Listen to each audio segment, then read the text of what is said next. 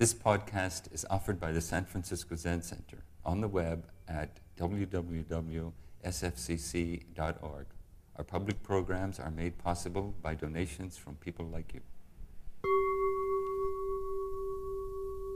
Good morning and welcome to San Francisco Zen Center.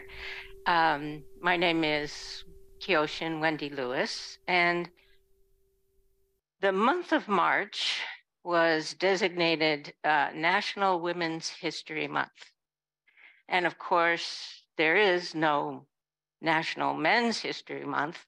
So I thought I would consider some of the implications of that and how it might pertain to our Zen practice.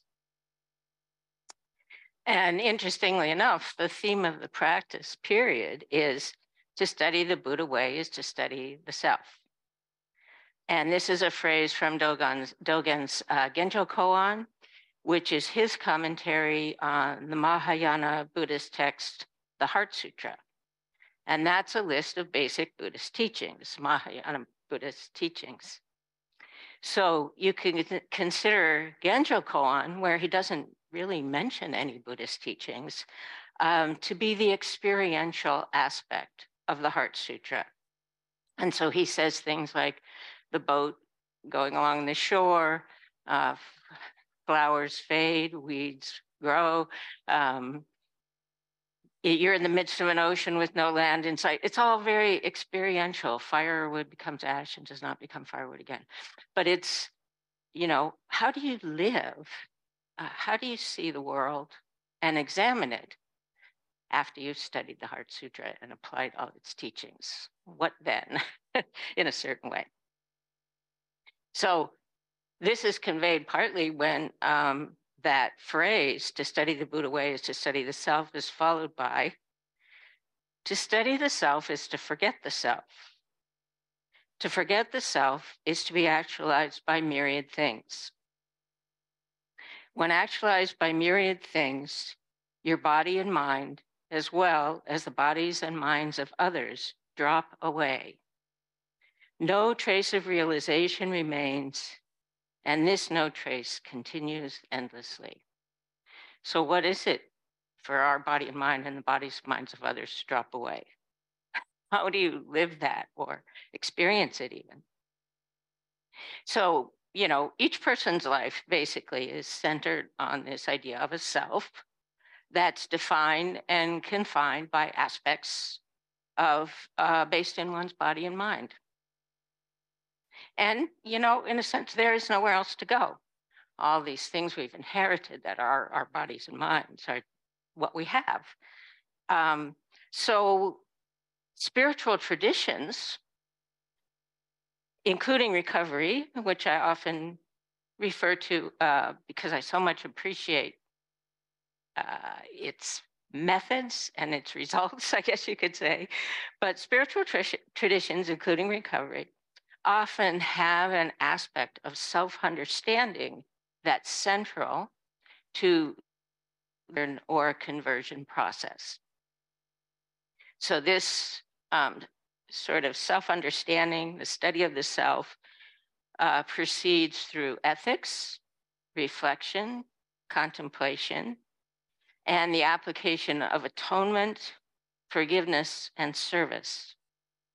And as one goes through that process, it becomes pretty clear that this core self or view of a self that we assume to be real and permanent and true to reality is completely interdependent and subject to both positive and negative and conscious and unconscious transformation. So whatever exact weird phase of human history or wonderful human history we happen to be in at the moment, the norm is somehow the basic white man. This is somehow how we've ended. Now, other definitions of reality and experiences of reality often refer to this norm, which is why I call it that. And I think monotheism might have something to do with this, where the deity is male gendered. And that extends to Buddhism, with the central figure being male gendered and in many interpretations deified. So then Western interpretations and adaptations and appropriations of Buddhism can follow, the power structures and familiar systems that are in place, including spiritual authority, that are kind of centered on a white, male, gendered leader values system. And I'm not denigrating anyone. I'm just, how did we get here? What is it about?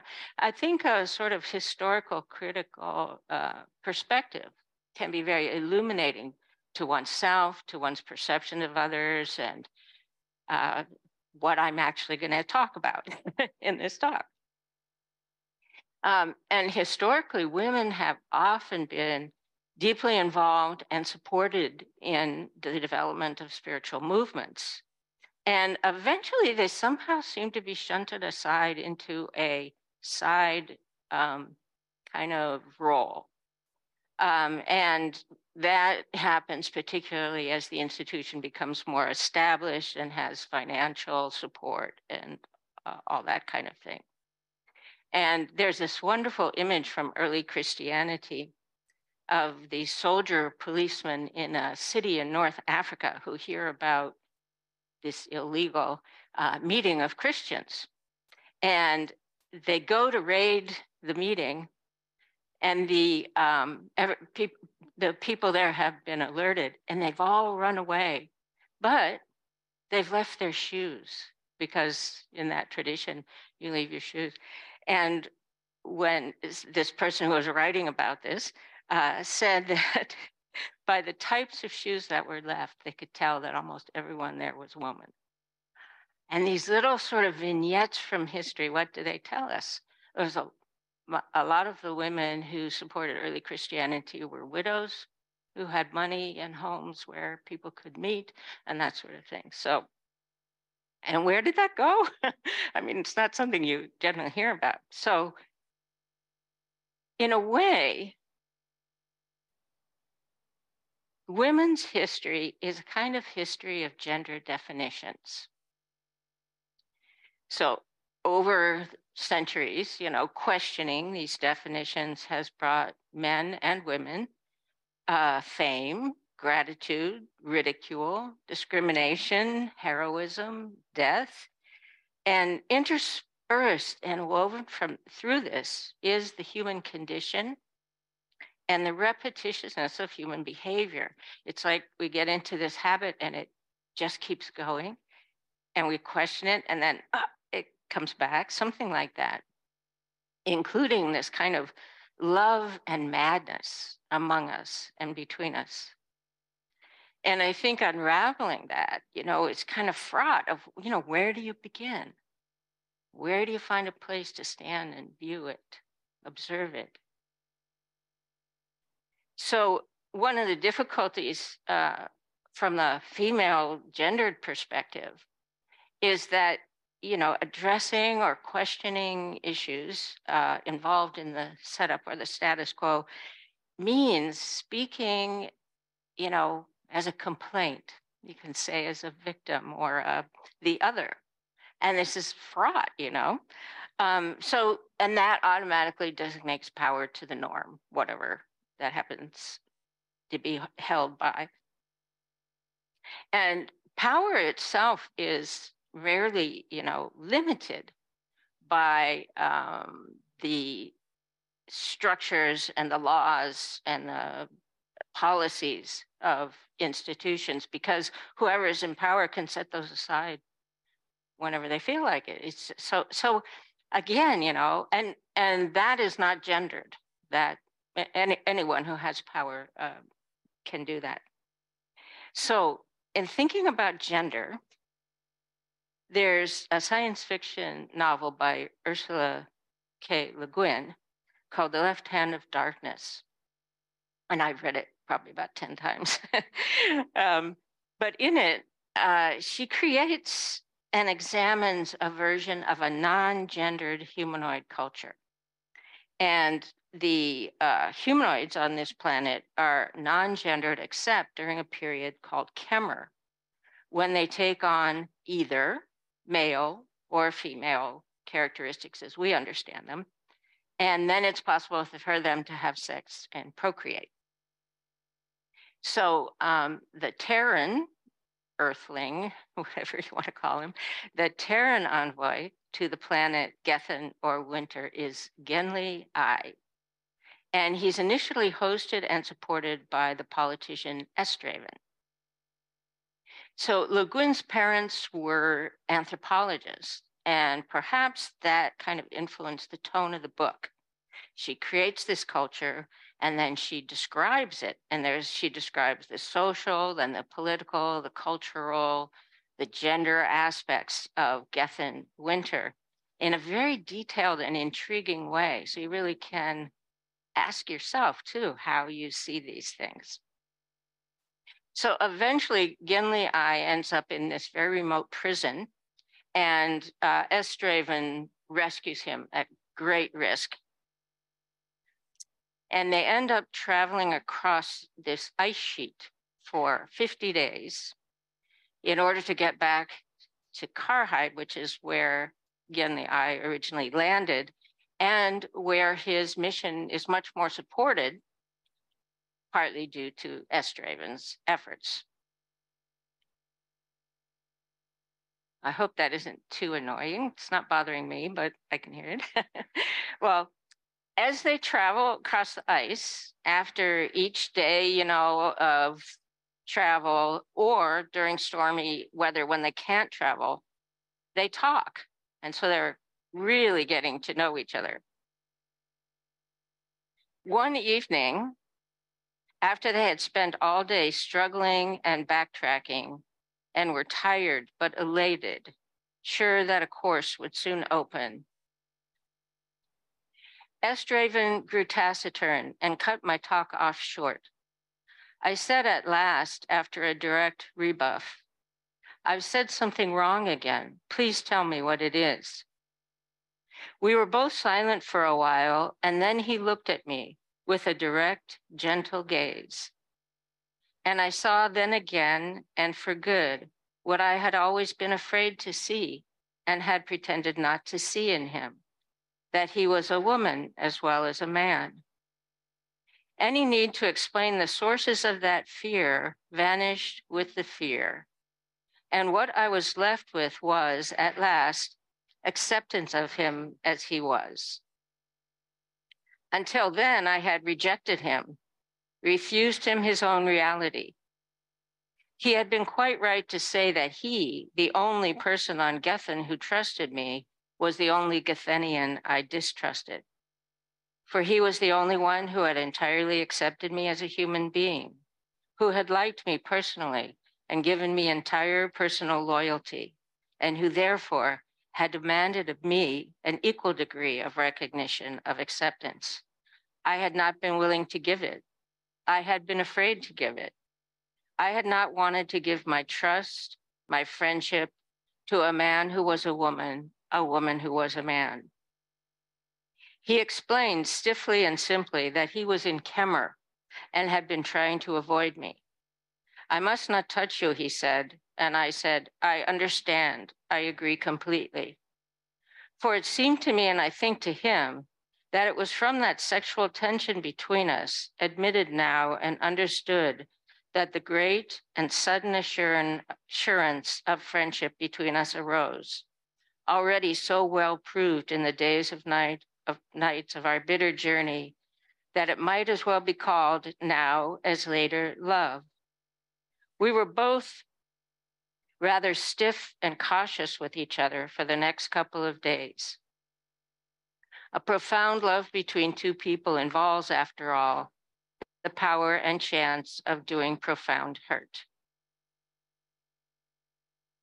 So when I think of this love and madness, that I call it, of the human condition, how we kind of veer back and forth between times of relative peace and inclusion and coexistence, and then times of murder and destruction and many other things, it seems to me that the love, the type of love that mitigates the madness, it's not so much about being respectful and kind, or sometimes we call it compassionate, as it is about the unbearability of hatred and distrust.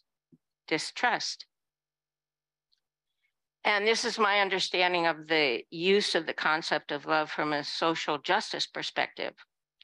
You know, it's perfectly reasonable and justifiable for those, you know, who are exploited and oppressed, abused and ignored and murdered by those in power or in the norms of power, to feel hatred, distrust, fear, resentment. And sometimes when there's no real satisfaction in that, it sort of deflects itself onto others who are in that same category. It's so amazing, confusing. And yet, paradoxically, that all destroys from the inside. And it becomes another way of empowering oppressors and power holders. All these paradoxes. So, you know, is there a way to accept from others and to express and offer love based in that unbearability of hatred and distress? And I don't think it requires passivity or, you know, kind of demeaning oneself or being, you know, sort of extra aggressive or any of those sort of things.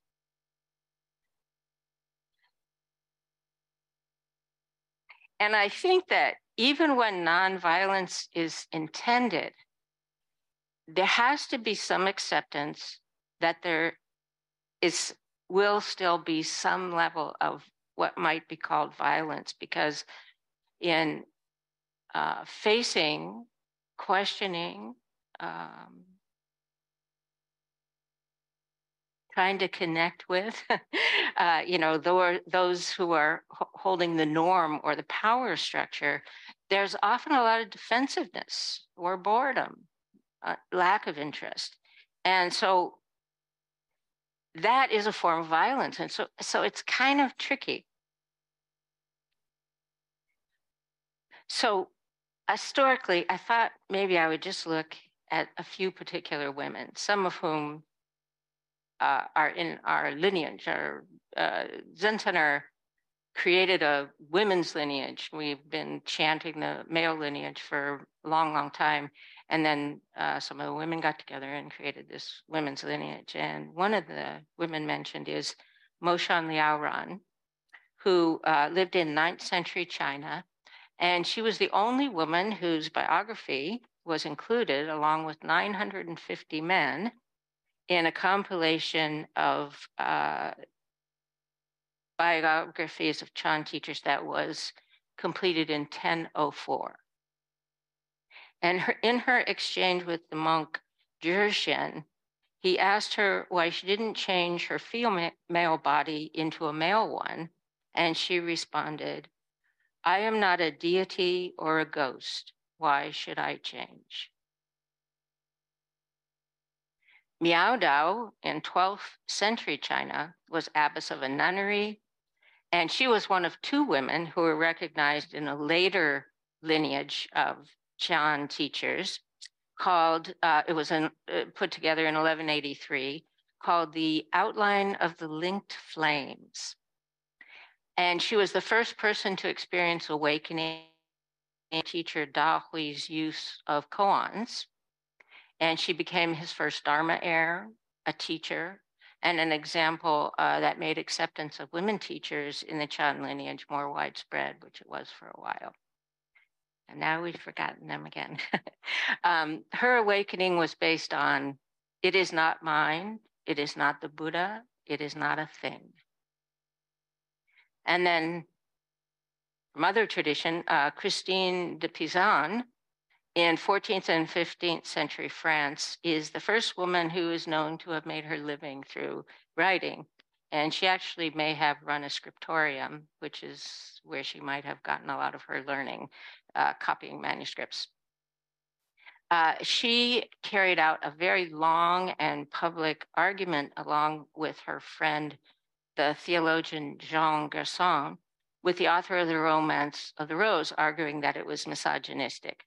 And finally, she said, "I will write nothing further on this subject, for I have not undertaken to drink the entire Seine River. What I have written is written. I will not be silent because I doubt my opinions, but I prefer to devote myself to other matters that please me more." Ryonen in 19th century Japan wanted to become a nun, but was required by her family to first marry and have 3 children.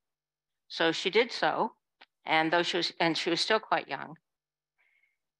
And she was at first, so she had her permission. So she was at first rejected by all the Zen teachers she approached because they considered her to be too beautiful, and they were afraid it would cause trouble with the monks. So she burned her face with a hot iron and was then accepted as a nun. And her death poem is my favorite. 66 times have these eyes beheld the changing scene of autumn. I have said enough about moonlight, ask no more.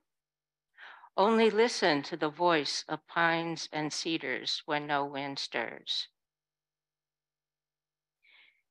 Zora Neale Hurston, from the end of the 19th to the mid-20th centuries, America, grew up in one of the first all-Black self-governing towns, Eatonville, Florida, and she attended Black schools and colleges, and she was the only Black woman student at Barnard College when she attended and earned her bachelor's degree there. And she was a postgraduate student of anthropology at Columbia University. And her resistance to being categorized or limited offers a view of reality, if you've ever read her work, that places her as an anthropologist and writer of literature as one of the central figures of women's history and of Black American cultural history. Virginia Woolf, in the end of the 19th to almost the mid-20th century England, wrote fiction and essays, often feminist, from a feminist perspective. And she considered an alternate gender of androgyny and examined the definition of art and literature along with the Bloomsbury group, including her sister, who was an artist, based on and focused on what they thought of as the white male view. So these women, handful,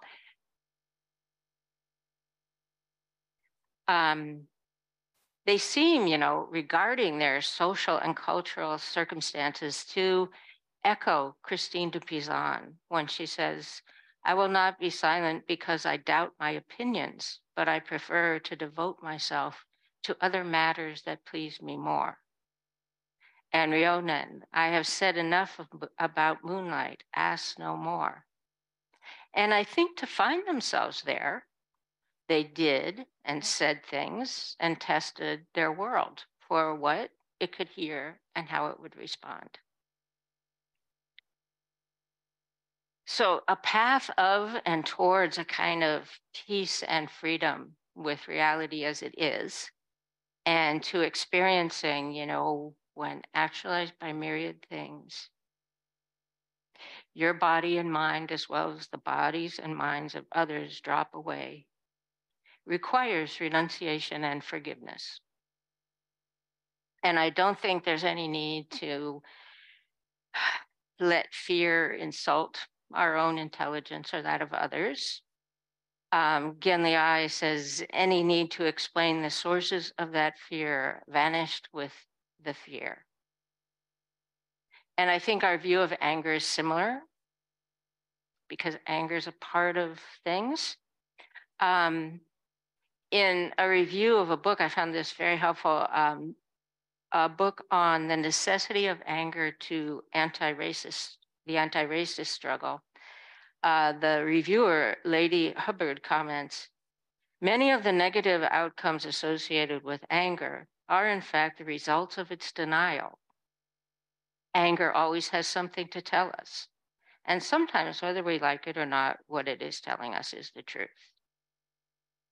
So that comes from all different perspectives too. It's not like someone's holding it. It's part of our relationships, and that, like at the end of the quote from Left Hand of Darkness, our potential to hurt each other is also our potential to love each other. So, negotiating that.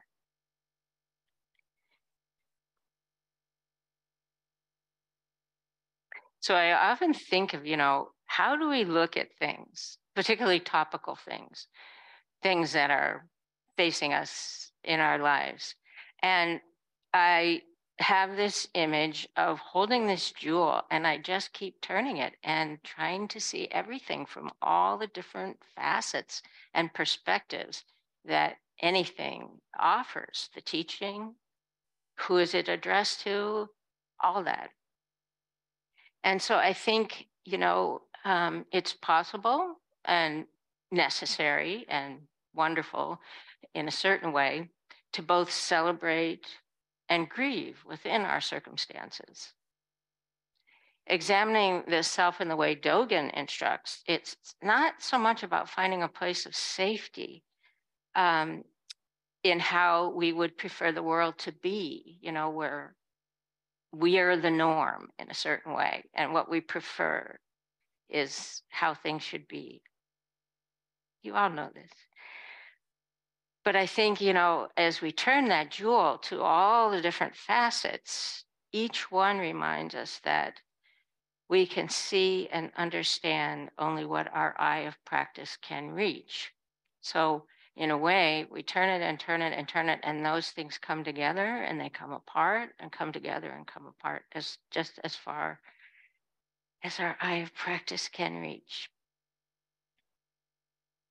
So fear and anger and the attitudes to which they're attached and to which they respond have the potential to kind of alchemically transform into a love and shared compassion that understands the unbearability of hatred and distrust. And this doesn't work as a formula, and it doesn't work in self-congratulation or denial or anything, but in some sort of evidence from the distinctions in the mind and body regarding self and others. So as National Women's History Month comes to an end, is there anything of what that is addressing, that we have this special month, that can be taken with us into the upcoming sesshin, which starts this evening, which is based on Dogen's teaching on studying the self, and into the unfolding, of our lives in these months and days and years that are to come? And which facets of this jewel of reality have meaning for you or for us at this moment? So thank you very much. Thank you for listening to this podcast offered by the San Francisco Zen Center. Our Dharma talks are offered at no cost, and this is made possible by the donations we receive. Your financial support helps us to continue to offer the Dharma. For more information, visit sfzc.org and click Giving. May we fully enjoy the Dharma.